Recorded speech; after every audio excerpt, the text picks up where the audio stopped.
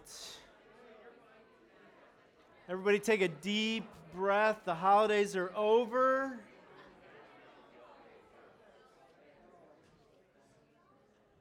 For some of us, that's a sad thing. For some of us who are working through family relations, you're like, yes, right? No, I love my in-laws. I love my family.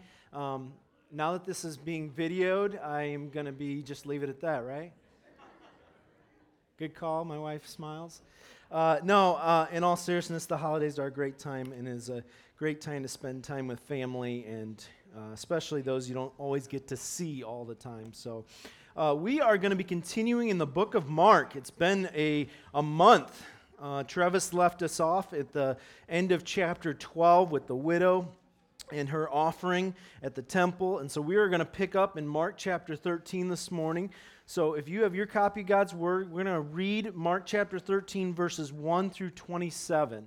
So once you have that, if you would stand with us as we read Mark chapter 13, starting at verse 1 through verse 27. Starting at verse 1, it says, "And as he came out of the temple, one of his disciples said to him, 'Look, teacher, what wonderful stones and what wonderful buildings.' And Jesus said to him, 'Do you see these great buildings? There will not be left here one stone upon another that will not be thrown down.' And as he sat on the Mount of Olives, opposite the temple, Peter and James and John and Andrew asked him privately, 'Tell us, when will these things be? And what will be the sign when all these things are about to be accomplished?' And Jesus began to say to them, 'See that no one leads you astray. Many will come in my name, saying, I am he, and they will lead many astray. And when you hear of wars and of rumors of wars, do not be alarmed. These must take place, but the end is not yet. For nation will rise against nation, and kingdom against kingdom. There will be earthquakes in various places. There will be famines. These are but the beginning of the birth pains. But be on your guard, for they will deliver you over to councils, and you will be beaten in synagogues, and you will stand before governors and kings for my sake, to bear witness before them. And the gospel must be proclaimed to all nations. And when they bring you to trial and deliver you over, do not be anxious beforehand what you are to say, but say whatever is given you in that hour. For it is not you who speak, but the Holy Spirit. And brother will deliver brother over to death, and the father his child, and children will rise against parents and have them put to death. And you will be hated by all for my name's sake, but the one who endures to the end will be saved. But when you see the abomination of desolation standing where he ought not to be, let the reader understand. Then let those who are in Judea flee to the mountains. Let the one who is on the housetop not go down, nor enter his house, nor to take anything out. And let the one who is in the field not turn back to take his cloak. And alas, for women who are pregnant and for those who are nursing infants in those days, pray that it may not happen in winter. For in those days there will be such tribulation as has not been from the beginning of creation that God created until now and never will be. And if the Lord had not cut short the days, no human being would be saved. But for the sake of the elect, whom he chose, he shortened the days. And then if anyone says to you, 'Look, here is the Christ,' or 'Look, there he is,' do not believe it. For false Christs and false prophets will arise and perform signs and wonders to lead astray, if possible, the elect. But be on guard. I have told you all these things beforehand. But in those days, after that tribulation, the sun will be darkened, and the moon will not give its light, and the stars will be falling from heaven, and the powers in the heavens will be shaken. And then they will see the Son of Man coming in clouds with great power and glory. And then he will send out his angels and gather his elect from the four winds, from the ends of the earth to the ends of heaven." Let's pray. Heavenly Father, we thank you for your word. We thank you for the promises of your coming. We thank you for just the time as we reflect even now about your greatness and your glory. We pray that you would give us wisdom and insight this morning. We pray that you would speak to our hearts. We pray all this in Jesus' precious name. Amen. Please be seated. We are, of course, in that last week. If you remember, we started a couple of months ago, actually, talking about the last week of Jesus' life before his crucifixion. And just to put it and remind us of the context, Jesus has been in the temple for some time. I believe it's Tuesday of that week. I don't have it exactly written down. I didn't look at that specifically, but he's been in there teaching. He's addressed those critics who have been trying to trick him. He's been answering question after question about things like the resurrection and marriage and dealing with the tricks that they were trying to trap him in. And he's brought the disciples together, and they observed the temple offering, sitting back, watching as this widow gives all that she has. And Jesus calls them to himself, and he says, this woman has given more than all that's been given today. In the midst of this, they leave the temple. The disciples couldn't resist pointing out to Jesus this object of glory, their temple. And so begins what is called in our vernacular so oftentimes the Olivet Discourse, which can be confusing, it can be debated, it can be difficult, and I'm just going to lay it out there. I get teased all the time for saying, this is my favorite passage of Scripture. I say that about almost every passage of the Bible. This is not one of my favorite passages of Scripture, okay? It doesn't mean it's bad or anything like that. I love all Scripture. But I am very, my brain, the way it works, I have to understand something before I'm willing to teach on it. And if it doesn't fully jive and make sense, I struggle with that, okay? And so I'm just going to lay it out there. If you're going to come and correct my eschatology afterwards, don't bother. Because whether I die for Christ in a tribulation or I'm raptured before it all happens, I'm going to see Jesus face to face, and I don't care the order of how it happens. But I am going to talk through this because Jesus lays it out here for us, and I think it's important to just kind of walk through some things, and there are some incredibly important points of application for our life today. And so we want to walk through this, and we're going to start at verse 1. It says, "And as he came out of the temple, one of his disciples said to him, 'Look, teacher, what wonderful stones and what wonderful buildings.'" The temple was an incredible thing. It was a man-made marvel. Many have said that if the 7 ancient wonders of the world had been written at the time of the temple, it would have been included in that. I mean, you're talking about a constructed building that took something like 40 years to build. You know, we get frustrated. I saw that they're putting in a new donut shop kind of close to me, and it's been under construction for a long time. I'm like, when is it going to be done? You know, it's been like 3 months at least. This took 40 years. It's an architectural marvel like the pyramids. Some of the blocks are some 50 feet wide. I mean, grasp that. 50 feet wide, 25 feet high, and 15 feet deep. A modern crane cannot pick them up. That's amazing. And so it's no wonder that to the Jew, when they saw this architectural wonder, they would pull Jesus aside and be like, "Hey, Jesus, did you see that temple? How incredible it is? I mean, it is amazing. It took some 10,000 workers to put it together. 46 years they had been building it up till this time." And then Jesus says, "Do you see this great building?" I can see Jesus with a smile. "Yeah, you see this great building? Not one stone will be left upon another." Jesus' response, "It's nothing." That's great. You know, the temple to many Jews had become an idol. It had been more glorious than God himself, to the fact that even in their own writings and their own traditions, they would say, "Hey, if you swear by God, that's one thing, but if you swear by the temple, how dare you break that?" And Jesus says, "Not one will be left upon another." And within 40 years, this was actually fulfilled as the Roman General Titus marches into Jerusalem, and a fire erupts in the temple on accident, and it was such a hot fire that the gold literally melted from the ceiling and seeped in between the cracks, and Titus was so infuriated, he wanted the gold that he ordered that the blocks literally be removed one from another in order to gather up all the gold that had seeped in the cracks. And today, to this day, the destruction was so complete, so utterly destructive that as they try and reconstruct in their own mind today, they still can't figure out how the pieces fit together. Within 40 years. You know, you could have a side application with this that we could just pause on and ponder. Brothers and sisters, Jesus is not impressed with your work, because he's got redemption work that he is doing.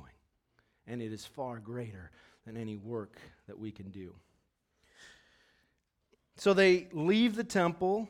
Jesus kind of answers them. And you can see, it says, and as they sat on the Mount of Olives opposite the temple. I've been to the Mount of Olives. It's an incredible view of the temple and what's left of it, the Temple Mount today.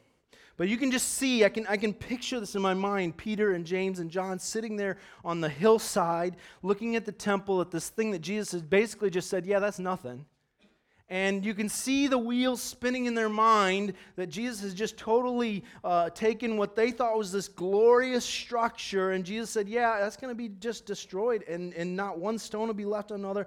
And as they're sitting there pondering it, they ask the question to Jesus. It's two-part question, but in their mind it was probably just a one-part question. Tell us, when will these things be, and what will be the sign of all these things that they are about to be accomplished? Two questions. When will this happen, and how will we know when it is happening? And so starts the intrigue of century after century after century. Let me tell you something. If we wanted to fill this church, we could just spend all of our time preaching on the end times. People are fascinated by it. When a couple of guys wrote a book series called Left Behind, it sold over 50 million copies. That's right. When the last one came out, they had to reprint it after 2 weeks. They had to produce 2 million more copies. 4 movies and even a video game. Because people are fascinated with the end times. They want to know all about it. They want to understand it. They want to get into it. In fact, the disciples were so intrigued by it that when Jesus raises from the dead, you know, one of the first questions they ask him, is it now? Acts 1:6, is now the time when you're going to restore the kingdom? Is this the end? Everybody is fascinated with it. So if you want to fill your churches, have end times prophecy teachings over and over again. But if you want to empty your churches, I find it ironic, have teachings about the importance of prayer and evangelism. We get wrapped up in this because it's interesting, it's intriguing, it's a mystery. And, you know, sometimes when I sit here and I struggle with it and I think, well, God, why can't I make sense of all this? How can I, I wonder, it's easy for us to look back and say, well, why didn't they get the Passover feast? That Jesus would be the lamb and this was a representation. It's easy for us to look back and see what has been accomplished and understand it. And I believe that one day we will look back at some of this stuff and we will see it and it will be like, oh, why did we not see that? But we're not there. And so speculation happens. So when will it happen, and how will we know when it is happening? And I'm going to give you the answers right now. I'm not. So Jesus is going to go on, though, and he's going to give them a flow of history until his return, starting at verse 5. He says, "See that no one leads you astray. Many will come in my name, saying, 'I am he,' and they will lead many astray. And when you hear of wars and rumors of wars, do not be alarmed. These must take place, but the end is not yet. For nation will rise against nation, and kingdom against kingdom. And there will be earthquakes in various places, and there will be famines. These are but the happening of birth pains." And I'm going to try and walk through some of this. There is, I've read theologians that I respect, and I'm amazed that one person will say, this is what this means, and then the next person will say, this is the exact opposite. Respected guys. And so all that to say, when Jesus says, I'm not willing to share some of the details, we should leave it at that. It's usually agreed, though, that mostly this part that we have just read about refers to what Jesus is referencing up till the fall of Jerusalem in AD 70. Okay? Again, if you're going to try and correct me afterwards, I'm not going to care, so don't bother.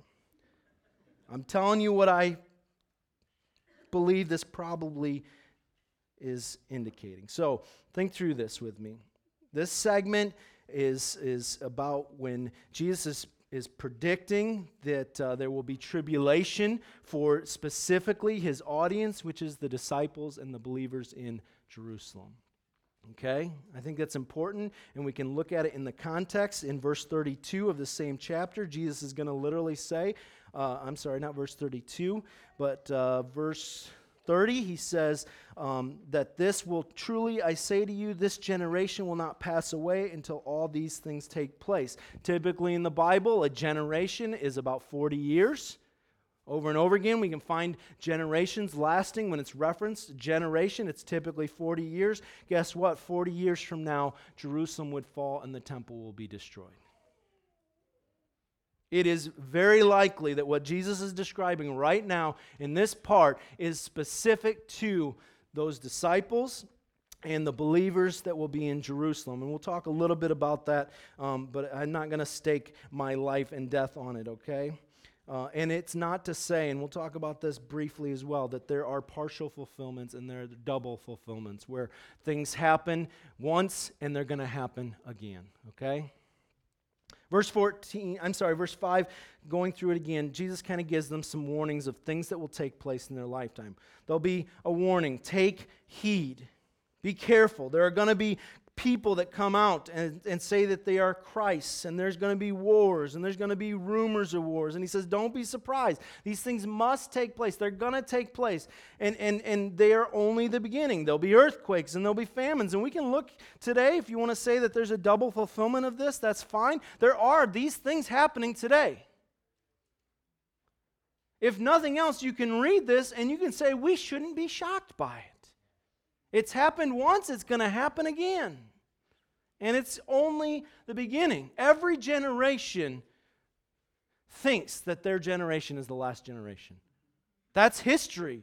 The disciples, there are some theologians who actually say that when the disciples sold all that they had and gathered together, that was as a result because they thought Jesus was coming back immediately. And some theologians will actually say that the result of them gathering money from the churches in Asia was because they had sold everything and now they were poor. And they had done it as a mistake. I'm not saying that that's the case, but it is an interesting thought. Every generation thinks we are the last generation. You go back to the 1940s and everybody thought Hitler was the Antichrist. This is the end. Then when the Jewish state became a country again, everybody thought this is the end. Everybody thinks it's the end. And we're getting closer. There's no doubt about that. I read one prophecy one time that was amazing. I don't know that it was a prophecy, but one statement on a prophecy website, it said that we are now closer to the end than any generation before. That is the safest end times prediction you can make. I guarantee you, it is always right. It'll be even more right tomorrow if there's a tomorrow. Jesus then addresses some specifics for his disciples, starting at verse 9. Be on your guard, for they will deliver you over to councils, and you will be beaten in synagogues, and you will stand before governors and kings for my sake to bear witness. Do we not read this in the very book of Acts? Fulfilled before our very eyes? That they were beaten in synagogues, which, by the way, is a good indicator that Jesus is talking specifically to these disciples, that they were beaten in synagogues and that they would be brought before governors and kings. Paul was brought before governors and kings, and many other disciples brought before governors and kings. And I love verse 10. And it should be a standalone verse for us, and it is the reality. If we get sidetracked with all the fascination of trying to figure dates and times and years and weeks and whatever, we ought to bring ourselves, I almost feel like Jesus put this verse right in the middle on purpose, because it is so easy to get sidetracked. He says in verse 10, and the gospel must be proclaimed. It must first be proclaimed to all nations. And that is the reality. That is our responsibility. And truly, did it not spread during that time frame? The persecution that fell upon those first churches is the very source, the dispersa, the dispersion of believers out of Jerusalem is what spurred the gospel on to be preached throughout all the nations. And then we have a beautiful promise. And when they bring you to trial and deliver you over, do not be anxious beforehand what you are to say, but say whatever is given to you in that hour, for it is not you who speak, but the Holy Spirit. The promise of the Holy Spirit's aid in the midst of it. And then he talks about brother delivering brother, and children delivering fathers, and fathers delivering children, and family against family. And there'll be death and there'll be hatred. And that is the reality of the depths of the pain and the suffering that these men and women of that first century church would face.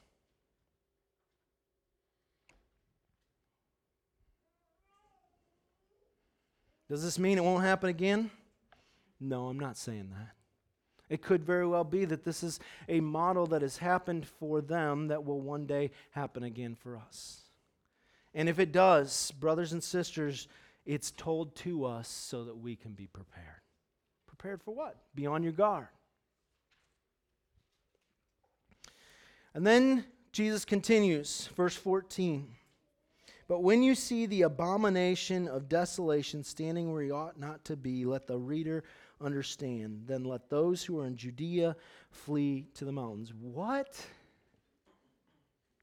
That's a fun one. The abomination that causes desolation. What is that? Where does it come from? And it's a reference from Daniel chapter 9.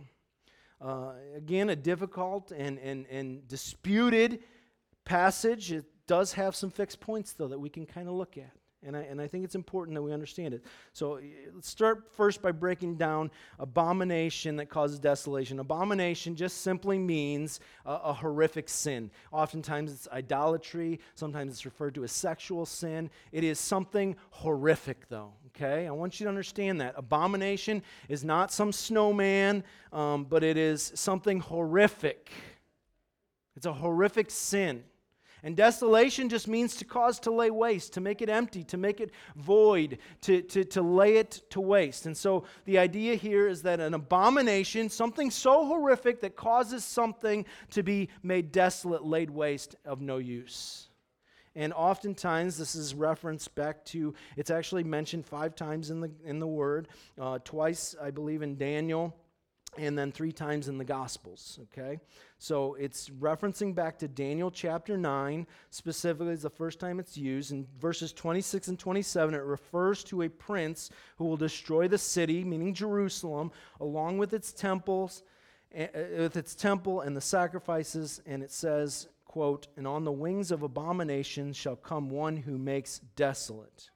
And then 2 chapters later, in chapter 11, there's another reference to an abomination in connection to the temple, and it says, forces from him shall appear and profane the temple and fortress, and shall take away the regular burnt offering, and they shall set up the abomination that makes desolate. All right, I'm going to try and kind of break this up for you a little bit. Okay, Daniel makes this prediction. It's not Daniel's prediction, it's the Spirit of God upon him. He talks about a man that would come in and lay waste to Jerusalem, and he would enter into the temple, and he would cause an abomination that causes the temple to cease its sacrifices and to make it a place of desolation. Okay, does that comprehend? If not, it's confusing, okay? I'm not going to deny that. So oftentimes, most scholars generally see the first reference of this as being fulfilled in a man who was a king called Antiochus Epiphanes IV. He ruled Palestine from 175 to 64 BC. This is really classroomish, I'm sorry, but it's important to understand. Antiochus, he was an evil person. Okay, he treated the Jews harshly. He was a man that ruled with an iron fist. And there was a rebellion in the midst of it. He came in, he put an end to it. His forces entered the temple. They stopped the sacrifices, and they set up an altar for Zeus, which is the abomination. And there are some that say that he actually sacrificed swine or pigs on the very altar, which would have desecrated the Holy of Holies. Okay, keep in mind, Judaism, Holy of Holies, only the high priest once a year can enter into there.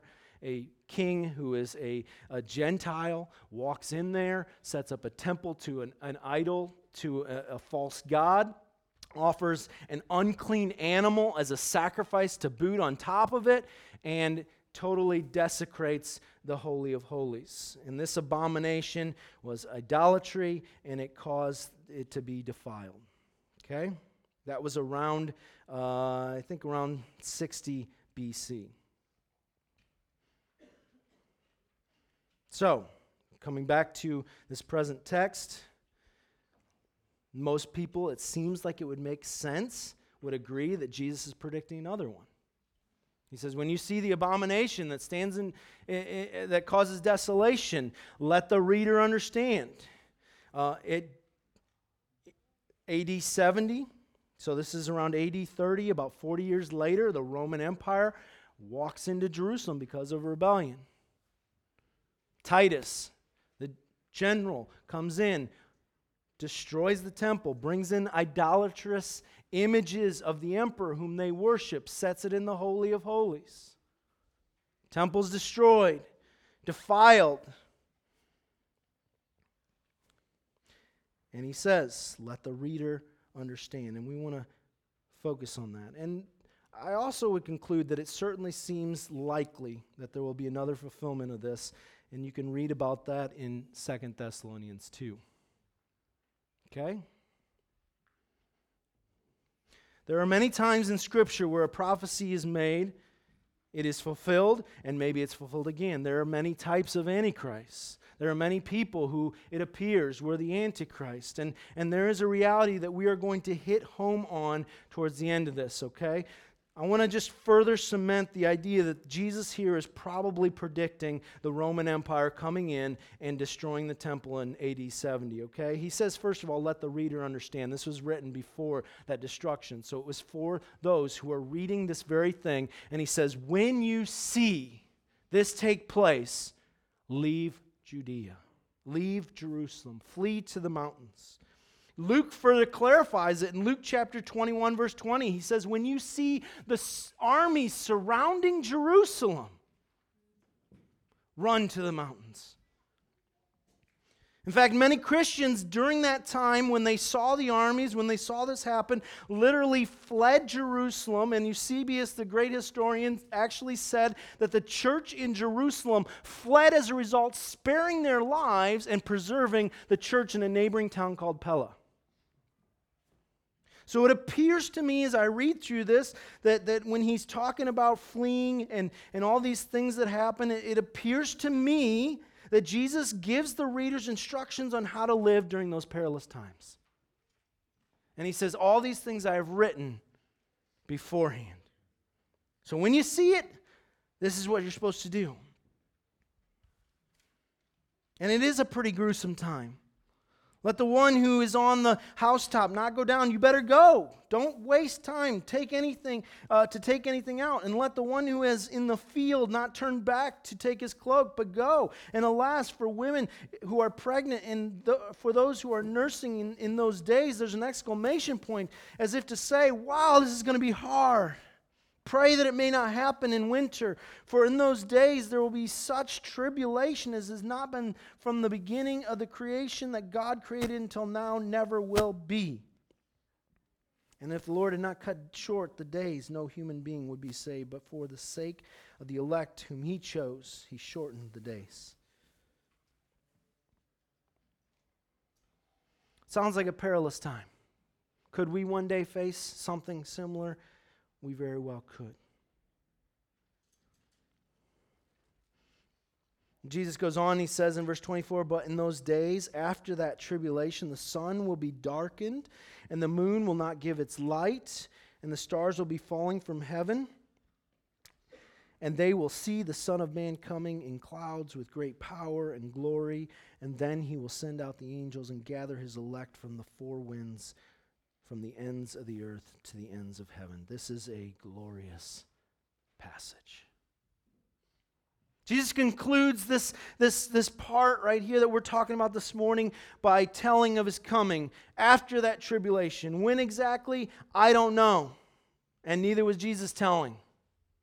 Because the timing isn't what's important. We sit here and we open up Daniel and we talk about weeks and what do the weeks represent and so forth. Listen, you can do that. That's fine, I guess. But don't bring me into it because it's just going to make my head explode and I don't understand it. And to be honest, when Jesus says, let's not come with hubris and say this is when it's going to be. When Jesus says no man knows the day or the hour, no one knows, not even the angels in heaven, nor the Son, but only the Father.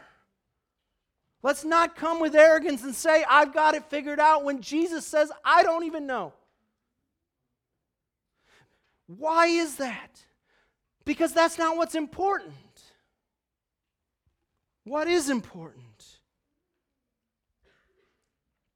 So many things. What I do know is that this creation will be coming to an end. 1 Peter chapter 3:10 tells us that... I'm sorry, that's not the right verse. In 1 Peter, there's a verse that talks about how the earth will melt and it will all be destroyed. We have created an idolatry of this world. I am not saying don't be a good steward, but it is not our mission in life to save the world. Because God's going to destroy it. Brothers and sisters, we want to talk about a temple being glorious. This world, which is God's creation, is far more glorious and took far greater splendor to create. And God says, I will make it melt. This world is not our home. It is not our precious commodity. It is to be used of us. I'm not, again, advocating irresponsibility. I'm advocating good stewardship, but let us not worship Mother Earth because it is not our creator. It is no wonder that in Romans we are told that we will replace the Creator with created things.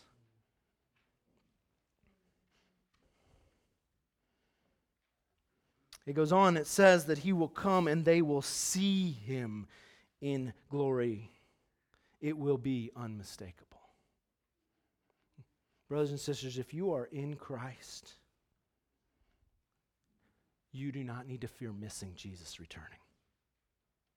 When people say, I am the Christ, when people say, I am He, you're not going to be mistaken and think, well, maybe I'll follow. No. It says that the elect will not be deceived. You are not going to mistake His return. It will be triumphant. It will be glorious. It will be unmistakable. You will not be left behind.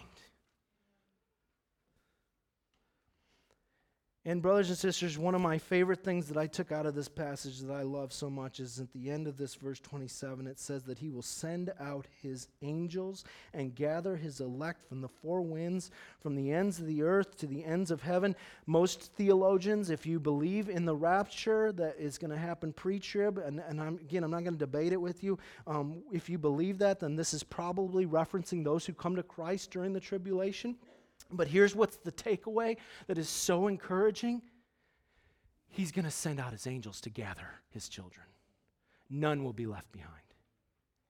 If you are in Christ, He's going to gather you. You will not be left behind. He is coming for His children. They are His precious treasure that He has valued, that He sings over, that He rejoices in, that He desires, that is His portion out of this entire creation. The thing that He wants is His people, and He will send His angels to all the ends of the earth to gather them up for Himself.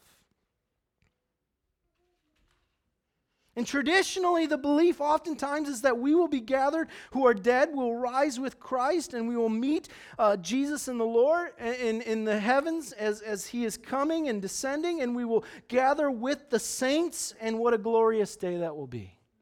A day of rejoicing.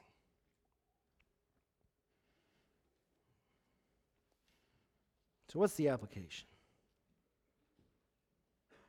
I looked at a pastor that I really respected, And I wanted to see how he handled this text. You know, he preached for 10 weeks on this text. I wasn't about to do that. You can thank me later. But what is the application? I think Jesus lays it out for us over and over again. Be on guard. Be on guard. Be prepared. A day is coming when Jesus will return for his people. And the question I would just simply ask is, will you be among them? He's coming back for his people. Will you be among them? For those in Christ, this is not scary news that he is coming back. It is not scary when we read about the tribulation. It is not scary when we read through these things that can seem fearful about death and destruction and rage and wrath, because it is for us who are in Christ to know that we are children of God, and that is not scary for us because we are his children and he will not treat us so. But for those who are not in Christ, this is a day of reckoning. For those who are of no relationship with him, to quote Jesus, let the reader understand.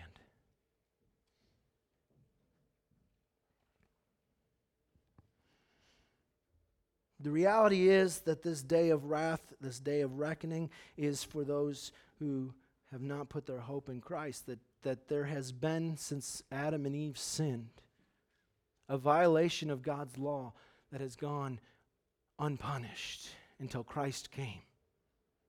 And when Christ came, he lived a perfect and holy life, and he died to pay a penalty for those who he offered himself an atonement to make right with God, to make a satisfactory sacrifice on behalf of those who had committed sin, which is every single human being who has ever lived. He died to make that right with God, and it says that those who receive that, those who believe that, those who acknowledge that they need that sacrifice and put their hope in Jesus, for to him who believes that God took the sacrifice of Jesus. If we confess with our mouth, we're told by Paul, that Jesus is Lord, that he is God, and we acknowledge and believe in our heart that he died and was raised from the dead, that sacrifice is ours. Punishment paid in full. But for those who reject that day of reckoning is coming, where their unpaid for sin will come to a head, and Christ will come with the wrath of God and make punishment satisfied. He's told all of this for our well-being, and we're not to be alarmed or scared. It's easy to get caught up, but the gospel must be preached. And the gospel is that Jesus died for our sins, and he offers full recompense. So I want to close with this thought in mind. Turn with me to 1 Thessalonians chapter 5. So what is our response to all of this? I think Paul says it best. Paul, in writing to the Thessalonians, he's dealing with some misunderstandings that they have in regards to the end times. So in 1 Thessalonians, he addresses their confusion and fear that those who died before Jesus returned, what's going to happen to them? They're confused because they didn't make it till Jesus returned. How are they, what's going to happen to them? And so Paul tells us that passage that Jordan read for us earlier this morning, and from verses 13 in chapter 4. I don't want you guys to be ignorant. We don't grieve when someone dies the way the world does, because we have a hope. And then Paul goes on into chapter 5, and he tells us, concerning the times and the seasons, brothers, you have no need to have anything written to you. Was that Paul's excuse so that he didn't have to address it because he didn't know either? Maybe. For you yourselves are fully aware that the day of the Lord will come like a thief in the night. While people are saying there is peace and security, then suddenly destruction will come upon them, as labor pains come upon a pregnant woman, and they will not escape. And then here's the transition in this passage for those who are in Christ. But you are not in darkness, brothers, that the day should surprise you like a thief. Why? Because we know about it. Christ has told us about it. Paul is reminding us about it. It's not going to be sudden that, oh, wow, where did this Jesus guy come from? What is this all about? No, it's not going to be a surprise. For you are all children of light and children of the day. We are not of the night, of the darkness, so then let us not sleep as others do, but let us keep awake and be sober. For those who sleep, sleep at night, and those who get drunk are drunk at night. For since we belong to the day, let us be sober, having put on the breastplate of faith and love, and for a helmet, the hope of salvation. For God has not, brothers and sisters, you should underline, highlight, whatever you need to do, this verse. For God has not destined us for wrath, but to obtain salvation through our Lord Jesus Christ, who died for us, so that whether we are awake or asleep, we might live with Him. Therefore, encourage one another and build one another up, just as you are doing. And I ask this is how we want to kind of close. I got 3 things here. Are you living each moment with the light of the imminent return of Jesus? How do you live in the light of the return of Jesus Christ and the day of the Lord? I think there's 3 things. Number 1, you live with the hope of resurrection. We should be filled with something that the world can never know, because we have a hope that they do not have. They are miserable. They see a world that is on fire and being brought to absolute corruption and destruction, filled with sin and despair, and it is an anxiety-filled world. But we know that if our flesh fails us and we are put in the grave, one day we will rise again and see Him face to face. We do not live in misery because we are not them. We are in the light. Second, you keep awake. What's the reality that Paul says? You don't do anything when you're asleep. And so the question I'd ask is, what are you doing right now for the Lord? Are you just sleeping through, slumbering until He returns? Are you sleeping through the end of your life? Are you just coasting? Or are you serving Him now? Whatever that might be, as we await His return. Blessed is the servant whose master returns and finds him faithfully serving. And last, he says, be sober. Drunk is recklessness. When the person is drunk, they have no control. How many people are recklessly wasting their talents and time while they wait for His return?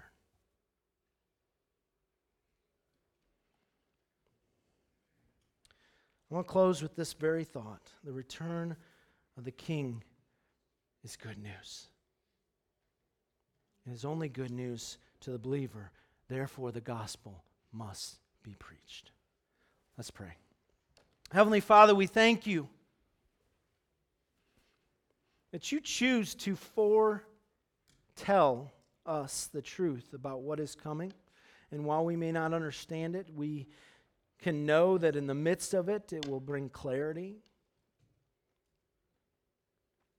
And Father, we thank You that You love Your children so much that You give instructions in the midst of troubles. And we thank You so much that Your Holy Spirit will aid us no matter our circumstances.